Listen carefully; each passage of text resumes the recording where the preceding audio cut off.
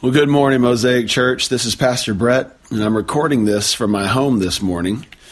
With us having to cancel services today due to Hurricane Harvey and the fact that we have no power at our facilities, our leadership team thought it would be a good idea to still get the sermon into your hands so that you and your family or friends can still gather together and worship. After all, the church is not a building. It's you and it's me. It's the people of God. And no hurricane or power outage can keep us from worshiping Jesus together. I hope you enjoy. Our scripture reading today comes from Acts 27. And when it was decided that we should sail for Italy, they delivered Paul and some other prisoners to a centurion of the Augustan cohort named Julius. The next day we put in at Sidon, and Julius treated Paul kindly and gave him leave to go to his friends and be cared for. And putting out to sea from there, we sailed under the lee of Cyprus, because the winds were against us. Since much time had passed and the voyage was now dangerous because even the fast was already over, Paul advised them, saying, "Sirs, I perceive that the voyage will be with injury and much loss, not only of the cargo and the ship, but also of our lives." But the centurion paid more attention to the pilot and to the owner of the ship than to what Paul said. But soon a tempestuous wind, called the northeaster, struck down from the land. And when the ship was caught and could not face the wind, we gave way to it and were driven along. Since we were violently storm-tossed, they began the next day to jettison the cargo, and on the third day they threw the ship's tackle overboard with their own hands. When neither sun nor stars appeared for many days, and no small tempest lay on us, all hope of our being saved was at last abandoned. Since they had been without food for a long time, Paul stood up among them and said, "Men, you should have listened to me, and not have set sail from Crete and incurred this injury and loss. Yet now I urge you to take heart, for there will be no loss of life among you, but only of the ship.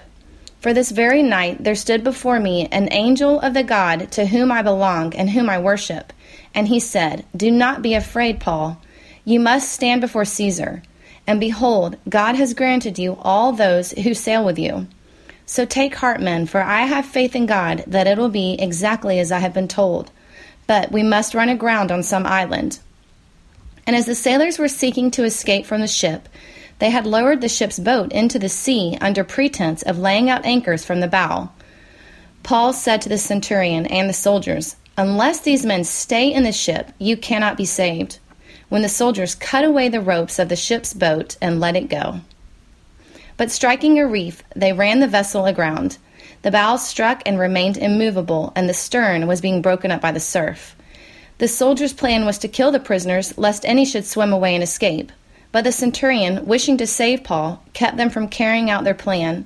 He ordered those who could swim to jump overboard first and make for the land, and the rest on planks or on pieces of the ship. And so it was that all were brought safely to land." We've been working our way through the book of Acts over the summer, and we've spent the last few weeks in this series called The Trial of Your Life, looking at the many trials that the Apostle Paul faced as he set out on his missionary journey, and how, when we see Jesus and his gospel rightly, it can stabilize and carry us through the trials we face as well. But we began our study in another series that we titled The Best Is Yet to Come, where we looked at the first half of the book of Acts, and how from the birth of the church, God has been calling people from different cultures and ethnicities and age groups to come together under the name of Jesus to form a new kind of community that would reflect who he is to the world by loving God and loving one another. And honestly, that's why it's been so difficult for me to watch what's been going on in our nation as of late. As I see situations like Charlottesville, my heart is so full of hurt and fear, and what I hope is a righteous anger, because it's an assault on God's design and God's desire for humanity. It's not the world I want my kids or my friends to have to live in. See, racism stands in direct opposition to the truth that we're all made in God's image. It denies that all have sinned and fallen short of the glory of God, and yet all are offered salvation by the reconciling, redeeming, sin-conquering blood of Jesus. See, that kind of hate and that kind of prejudice is wrong. It's not just morally wrong. It's not just politically wrong. It's theologically wrong because it has no place in God's kingdom. It is sin, plain and simple. It was sin in the U.S. in the 1860s. It was sin in Germany in the 1940s. It was sin in South Africa in the 1950s. It was sin in Birmingham, Alabama in the 1960s. It was sin in Rwanda in the 1990s, and it is still sin today in 2017. And as members of God's kingdom, I hope that we can all agree that this is something we will not choose to tolerate or ignore. But as frustrating and as hurtful as it has been to see all of this, I know that I shouldn't be surprised when I see that kind of hate, because we live in a broken world, a world where man wants to be his own God rather than fulfill the purposes of the one true God. It's a world full of storms. It's a world full of shipwrecks. And those shipwrecks hit us as individuals, and they hit us as a nation, and yes, they even hit us as a church community. So many of us are hurt and scared and angry. And in a church as diverse as this, it's possible to feel alone or misunderstood as you process through those emotions. And if we don't know how to navigate through those storms, then it can begin to threaten to wreck our ship as well. And so the question we must ask ourselves today as we come to the close on the book of Acts is this: how can we know that the best is yet to come in the midst of the trial of our lives? I think our passage today can give us the answer to that question as we look at this story through three lenses. I want to look at the origin of storms, the power of friendship, and the heart of salvation. Now, Luke, the author of Acts, is on this boat with Paul, and he tells us at the beginning of this 2-week voyage that the winds were against them. He says a week into the voyage, the winds had picked up and the voyage had become dangerous, at which point Paul warns them that if they continue on, there's going to be great loss of the ship and possibly even their lives. But they continue, and within a day or two, they find themselves caught, much like we do today, in a full-blown hurricane. Now, here's what this passage tells us about the origin of storms. See, storms come from three primary sources. Number one, they come from the circumstances that are beyond our control. See, no one on this ship caused or could have prevented this storm from happening. It resulted simply from warm air and cold water, which produced a low-pressure front. There wasn't anything they could have done to stop it. See, for us, it's the medical diagnosis you didn't see coming. It's the loss of a job that you weren't prepared for. It's the untimely death of someone that you love. It's those moments when life hits you hard. Pastor Donnell talked about these moments last week and how we need to see Jesus is by our side in those moments. That's not what I want to focus on today. You can go listen to the podcast from last week for that. What I want to look more closely at are the other two origins of storms, because I think this is where many of us are looking for answers. The second origin of storms are the choices that we make. So there was plenty of warning for these guys to know better than to set sail. I mean, they could feel the wind, they could sense the atmosphere. Paul told them it wasn't going to end well, and yet they kept going. And Luke tells us the reason why they kept going in verse 11. He says, "But the centurion paid more attention to the pilot and to the owner of the ship than to what Paul said." Now, as we'll see in just a moment, this centurion named Julius and Paul actually had a powerful relationship. But in this moment, Julius lets something else drive his decision-making. See, they're on a vessel carrying cargo and fishing tackle, which means it's a commercial vessel. And to stay put would have cost them money. It would have cost them their jobs. It would have cost them their status within their culture. And like the movie The Perfect Storm, their greed and their pride and their insecurities drove them to make an incredibly foolish decision. Luke tells us there are 276 people on this ship. And yet the decision to sail into the storm is made by these two men, the pilot and the owner. Men who are in a position of power. Men with a cultural advantage over the other 274. Men who are blinded by that power, and instead of seeing the others as men who also had families and homes and, probably didn't want them to die either, they saw them simply as a means to help accomplish their own end of making money and maintaining power. See, the pilot and the owner made a choice motivated by greed and privilege, and in the end, they end up losing the very things that they had put their hope in. And though we would probably never like to admit it, I'm pretty sure that every person listening to this podcast at some point in life has made a choice like that has led you into a storm as well. It could be the comment you posted on Facebook from the safety of your own computer. And it didn't matter who it hurt because you had a point to make and you had an identity to defend. Or maybe it was your response to that person's post that you knew wasn't going to bring about reconciliation. But you also had a point to prove and an identity to defend as well. Or maybe it's that thing you said to your spouse when you felt hurt or rejected. Or maybe it's that financial decision you made because you thought that material thing would make you feel all better, even though it was going to bring stress and pressure to your family. The point is this: when we let our fears and our lusts and our pride lead our decision making, you can rest assured we're sailing our ship right into the heart of a hurricane, and we're taking others with us. Our kids, our spouses, our friends, our church family, people who bear God's image right alongside of us. See, there are consequences to the things that we say and the things that we do and the things that we think. And those choices will lead to storms in our lives. But there's a third origin of storms. It's the choices others make that affect us. See, in this passage, Paul and the others were carried into the storm because of a choice made by two men. The children we support at Casa Vallado in central Mexico, they didn't choose for their parents to abandon them. My friend who's homeless, he didn't choose for his wife and his daughter to be killed in a drunk driving accident 10 years ago. So you may not have chosen for your spouse to leave you. You may not have chosen for your boss to pass you over for that promotion. You may not have chosen for that person to make that comment that made you feel robbed of your God-given dignity. See, no one listening to this chose to have white supremacists hold a rally in Charlottesville a couple of weeks ago. Yet it has caused a storm. Not just in our nation, but within the hearts of many people of all colors in the Mosaic Church community. Fear, anger, self-preservation, pulling back from much-needed conversations. We didn't choose for those things to happen, but now we found ourselves in the midst of hurricane winds. But here's what we need to remember. Regardless of where the storm originates, Jesus is still on the throne. And every storm that happens is because God has either caused it or allowed it.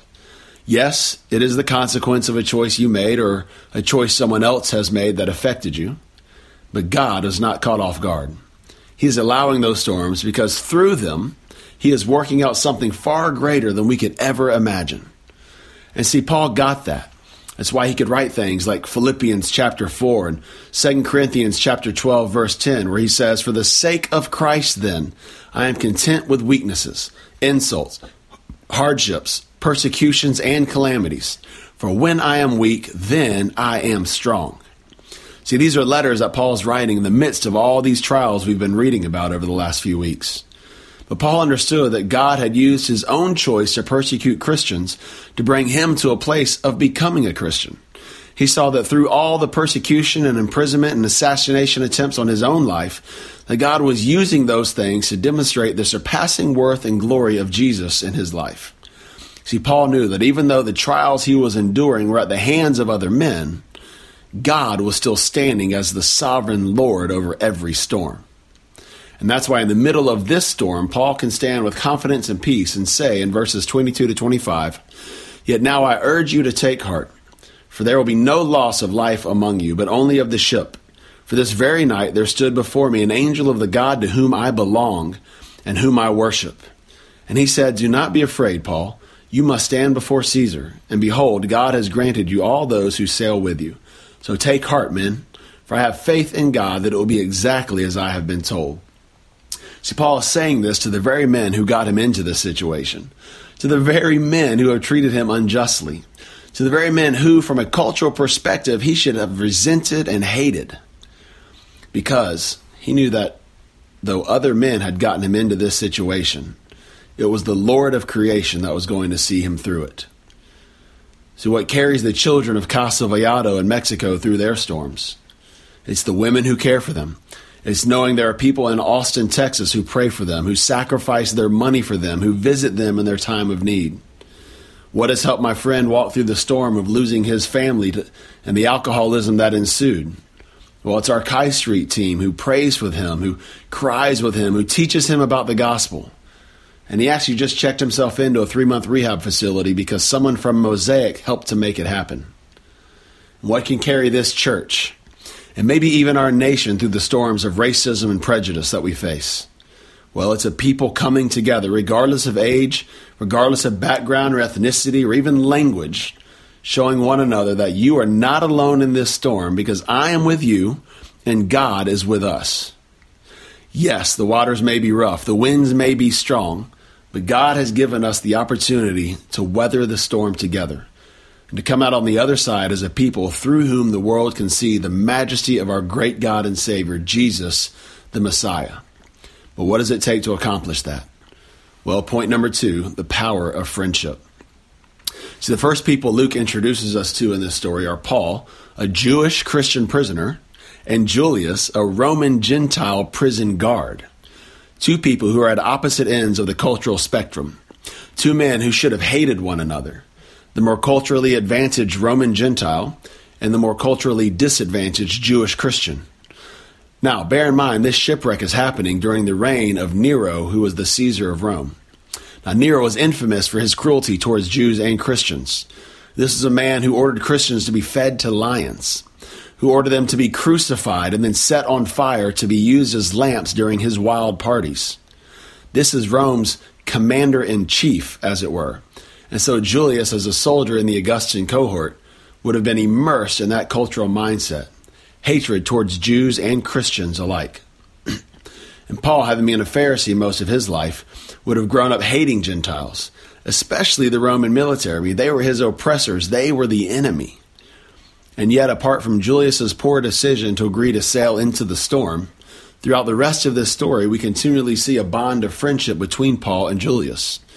Verse 3, it says, "The next day we put in at Sidon, and Julius treated Paul kindly and gave him leave to go to his friends and be cared for."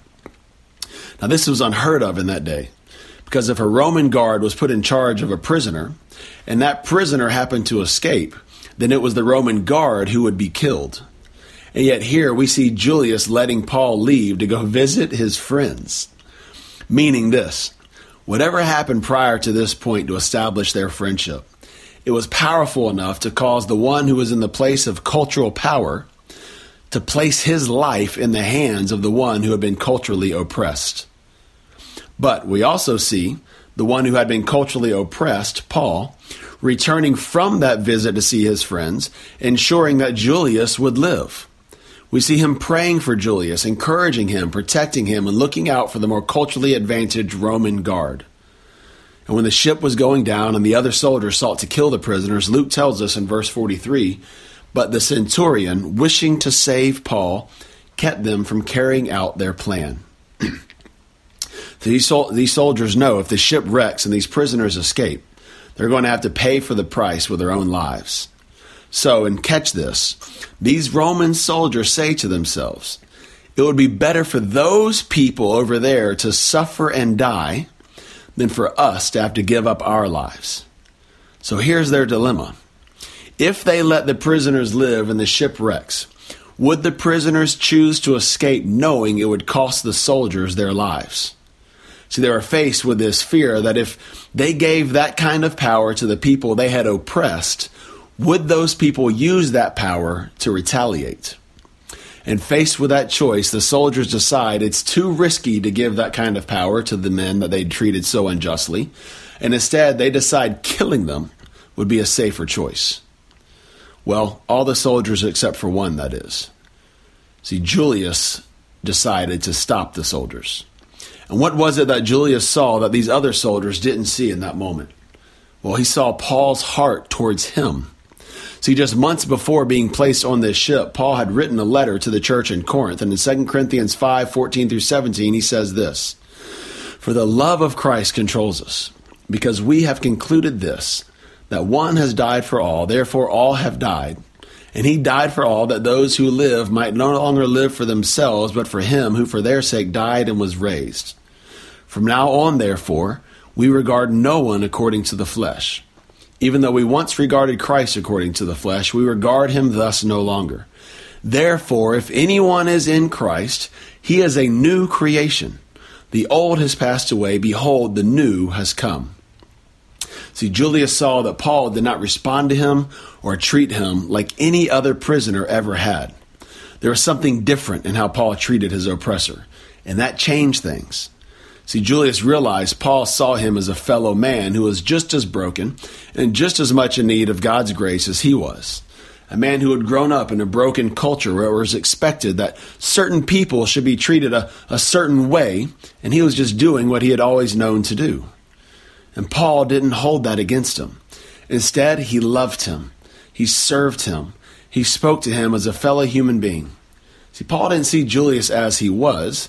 He saw him for who God had intended him to be, a new creation, an image bearer of God. And in response, Julius's heart was softened towards Paul as well. He no longer saw Paul as his prisoner. He no longer saw him as less than. Julius saw Paul as his fellow man, a man worthy of respect and honor and trust. See, because of Paul's love for Julius and Julius's response to that love, they were able to look past the color of each other's skin and see into the content of each other's character. They were able to move beyond the cultural labels and barriers and presuppositions and literally place their lives in each other's hands. And then right at the climax of the story, when Luke has us on the edge of our seats, wondering if they're going to make it, he tells us something going on in the back of the boat. Verses 30 to 32, it says, "And as the sailors were seeking to escape from the ship, and had lowered the ship's boat into the sea under pretense of laying out anchors from the bow, Paul said to the centurion and to the soldiers, 'Unless these men stay in the ship, you cannot be saved.' Then the soldiers cut away the ropes of the ship's boat and let it go." Now, as the ship is breaking apart and everyone is doing all they can to make it through, the sailors, the only guys who actually know how to sail this ship, decide they're going to sneak away in the lifeboats and leave everyone else to die. So picture this. You've got a pilot and an owner who got everyone into this mess trying to protect their investments and their cultural standing, seeing others simply as a means to accomplishing their own ends. Then you've got the sailors trying to sneak off the boat to save their own necks and leave everyone else to perish. And in the midst of all this selfishness and all this hate and all this prejudice stands a Jewish Christian prisoner and a Roman Gentile guard looking to serve and protect and rescue one another. And in the end, it is their care, their concern, and dare I even say their love for one another that ends up saving not only themselves, but everyone else on board as well, even those who sought to leave them for dead. Which brings us to the last point, the heart of salvation. Now, what motivated Paul to treat his cultural enemy as his dearest friend? What motivated Julius to treat Paul not as someone he was superior to, but as his equal? It was Paul's understanding that unless you stay in the boat, you cannot be saved. Now, let me explain what I mean. In verse 20, it tells us that the people on this ship had lost all hope of being saved after 3 days without seeing sun or stars. In other words, after 3 days of being submerged in total darkness, with all hell breaking loose, they had given up hope that their situation could ever change. But then in verse 24, Paul stands in front of them, and he says, God has promised to deliver us, that God has a plan in the midst of this storm, and that plan is to carry us through because he has a greater purpose waiting for us in Rome. And Paul tells them, unless you stay in the boat, unless you trust in God's deliverance, unless you stand firm on the promises of God to not only carry us through the storm, but to actually use this storm to accomplish something even greater, something we would never have imagined possible, then not only will you be lost, but everyone else on the ship is going to suffer as well. Julius, pilot, owner, soldiers, and sailors, you must cut the lifeboats loose. You must stand in faith. You must trust God no matter how ferocious a storm might seem, and know that my God is more ferocious than that. Now, how could Paul have that kind of faith and that kind of courage in the midst of this storm? Well, it's because over and over when Paul experienced storms in his own life, he continually looked to Jesus, who in the Garden of Gethsemane, on the threshold of spending his own 3 days submerged in utter darkness of death, about to face the most terrorizing storm any person would ever face, the death on the cross and the loss of the perfect relationship with his Father. Knowing what was coming, Jesus knelt down in the darkness in the middle of that night, and he cried out in Matthew 26:39, "My Father, if it be possible, let this cup pass from me. Nevertheless, not as I will, but as you will." In other words, God, there's got to be another way out of this storm. There's got to be a lifeboat I can escape in. Yet, Father, if staying on this ship and going through this storm is the only way for humanity to be saved, then, Father, cut the lifeboat loose and give me the strength to endure. And after 3 days of utter darkness, lying dead in the tomb, Jesus rose up out of the midst of that storm and stepped out into a new creation. Now on the surface, it may not have looked like much had changed, but beneath the surface, God's kingdom had begun to spread. And the fact that you and I are gathering every Sunday as Mosaic Church, as black and white and Latino and Nigerian and Japanese and Uzbekistanian and Romanian and Iraqi and on I could go, is proof that Jesus didn't just weather the storm of sin and death. He conquered it. And today he is putting the world back together again through his people. And in light of that truth, we, Mosaic Church, can not only stare our individual storms in the face, but my prayer is we could also stare down the storms of racism and prejudice and hate that are threatening to sink the ship of our nation. And that we could say, Father, cut the lifeboats loose. We're not looking for an easy way out. We're not going to run from this storm. We're going to stay on this ship together. We're going to trust God together. We're going to look to the resurrection power of Jesus and love one another as brothers and sisters in Christ, regardless of what our culture tells us we ought to be doing. And we're going to see God carry us through this storm together, and through us carry this nation through the storm and come out on the other side, stepping into new creation. See, the storm may be powerful, but our God is oh so much more powerful. So God, we don't need the lifeboats. We don't need another option. We just need more of Jesus and more of each other. But you have to stop looking for your way of escape when the storm threatens to tear apart the ship that you're on. We have to cut loose the lifeboat of self-preservation and comfort and convenience. We have to cut loose the lifeboat of just sticking to people who look like us and think like us and talk like us, and actually have the needed conversations with and be willing to listen to the thoughts and experiences and perceptions of those who are different. We have to cut loose the lifeboat of isolation, be willing to be part of this multi-generational, multi-ethnic, gospel-centered community that God has so graciously formed here at Mosaic. This is our ship, and when the storms come, we will not abandon it.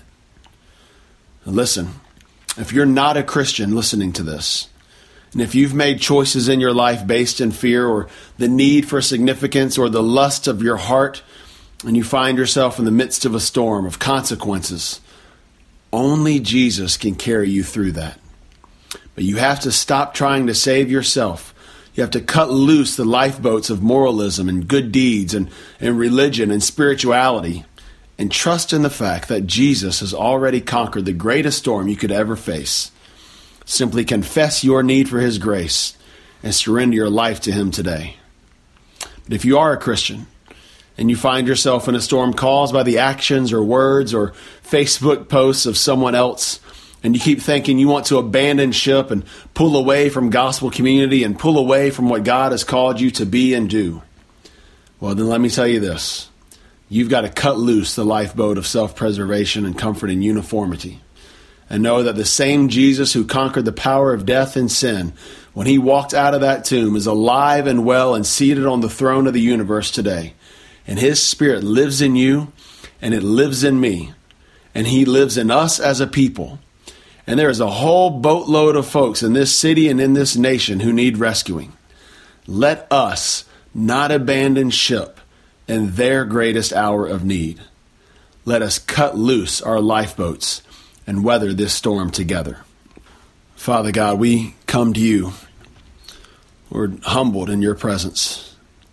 And we thank you, Lord, that in our greatest hour of need, in our greatest storm of sin and the burden of death and wrath and, Lord, all that our sin deserved, Lord, in that greatest moment, that Jesus, you came. You cut loose your lifeboats of having another way, and you decided to step into the middle of the storm with us, to jump on ship with us, to bring us back to our Father. And Father, we thank you for all that you're doing here at Mosaic Church.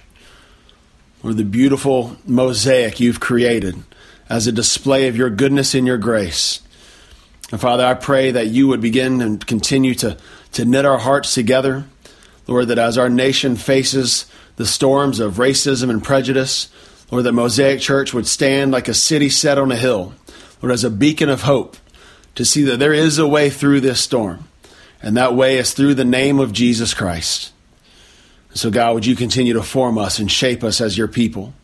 Would you give us the words to speak to one another? Would you give us the ears to listen to one another?